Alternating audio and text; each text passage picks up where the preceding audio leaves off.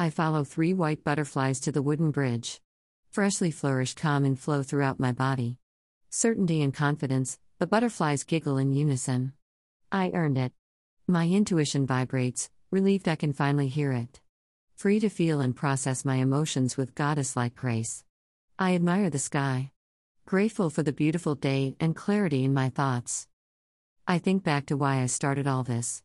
Why I pulled out the building blocks of me, examined each one, nurtured the ones authentically me, and threw out the blocks founded in someone else's trauma. Fear and emotional neglect handed down to me through my lineage. I started all this because I wanted to get rid of my anxiety. I wanted to have a balanced, romantic relationship. I wanted to learn to improve my finances. I wanted to look and feel beautiful.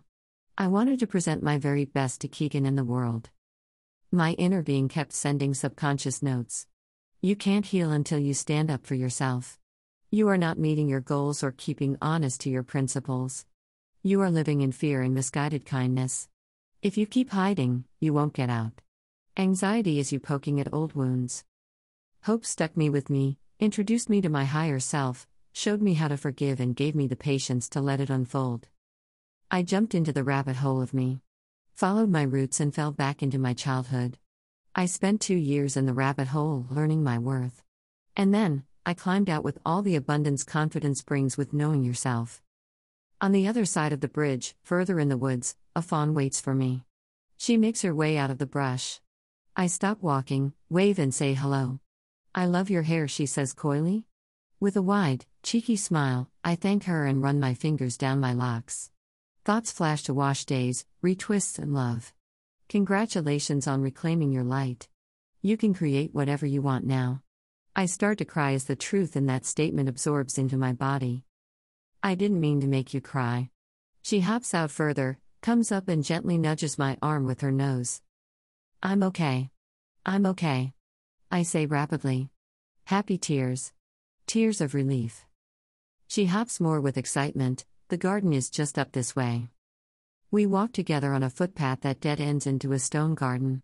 The entrance is flanked by 2 large concrete landscaping stones, both etched with a lotus flower. The fawn points with her nose. Follow the stone path. Walk around the circle. There is something waiting for you on the podium in the middle. I do as she instructs and walk around the stone-lined path. There are names etched on each paving stone. My divine guides. A mini-model red-bricked row house sits on the stone podium in the middle of the garden. It has a charcoal front door and olive branch reef. I open the miniature door, place my fingers inside and pull out a large glob of black goop. It reflects iridescent and smells like chemicals and fish. Throw it. Startling me, the fawn yells. Throw it? I repeat. She nods. I roll the goop between my hands, molding it into a tight ball. With my best arm, I throw it, aiming high for the trees behind the garden. A crow catches the black ball in midair. I watch it fly away with the residue of my former self. Now state your oath. The fawn yells again. I close my eyes and surrender to my higher self. My third eye pulses open. I see my goddess guides, light, creation. I see my children. I see the suffering I've released. To share the gifts that have been given to me. To walk fully formed, fruitful with the knowledge I've gained, having found all that I lost. To show what can be done, once you decide to do it. The fawn, now transformed into a reflection of me, opens her arms and says, now, step out of your cocoon and open your gifts.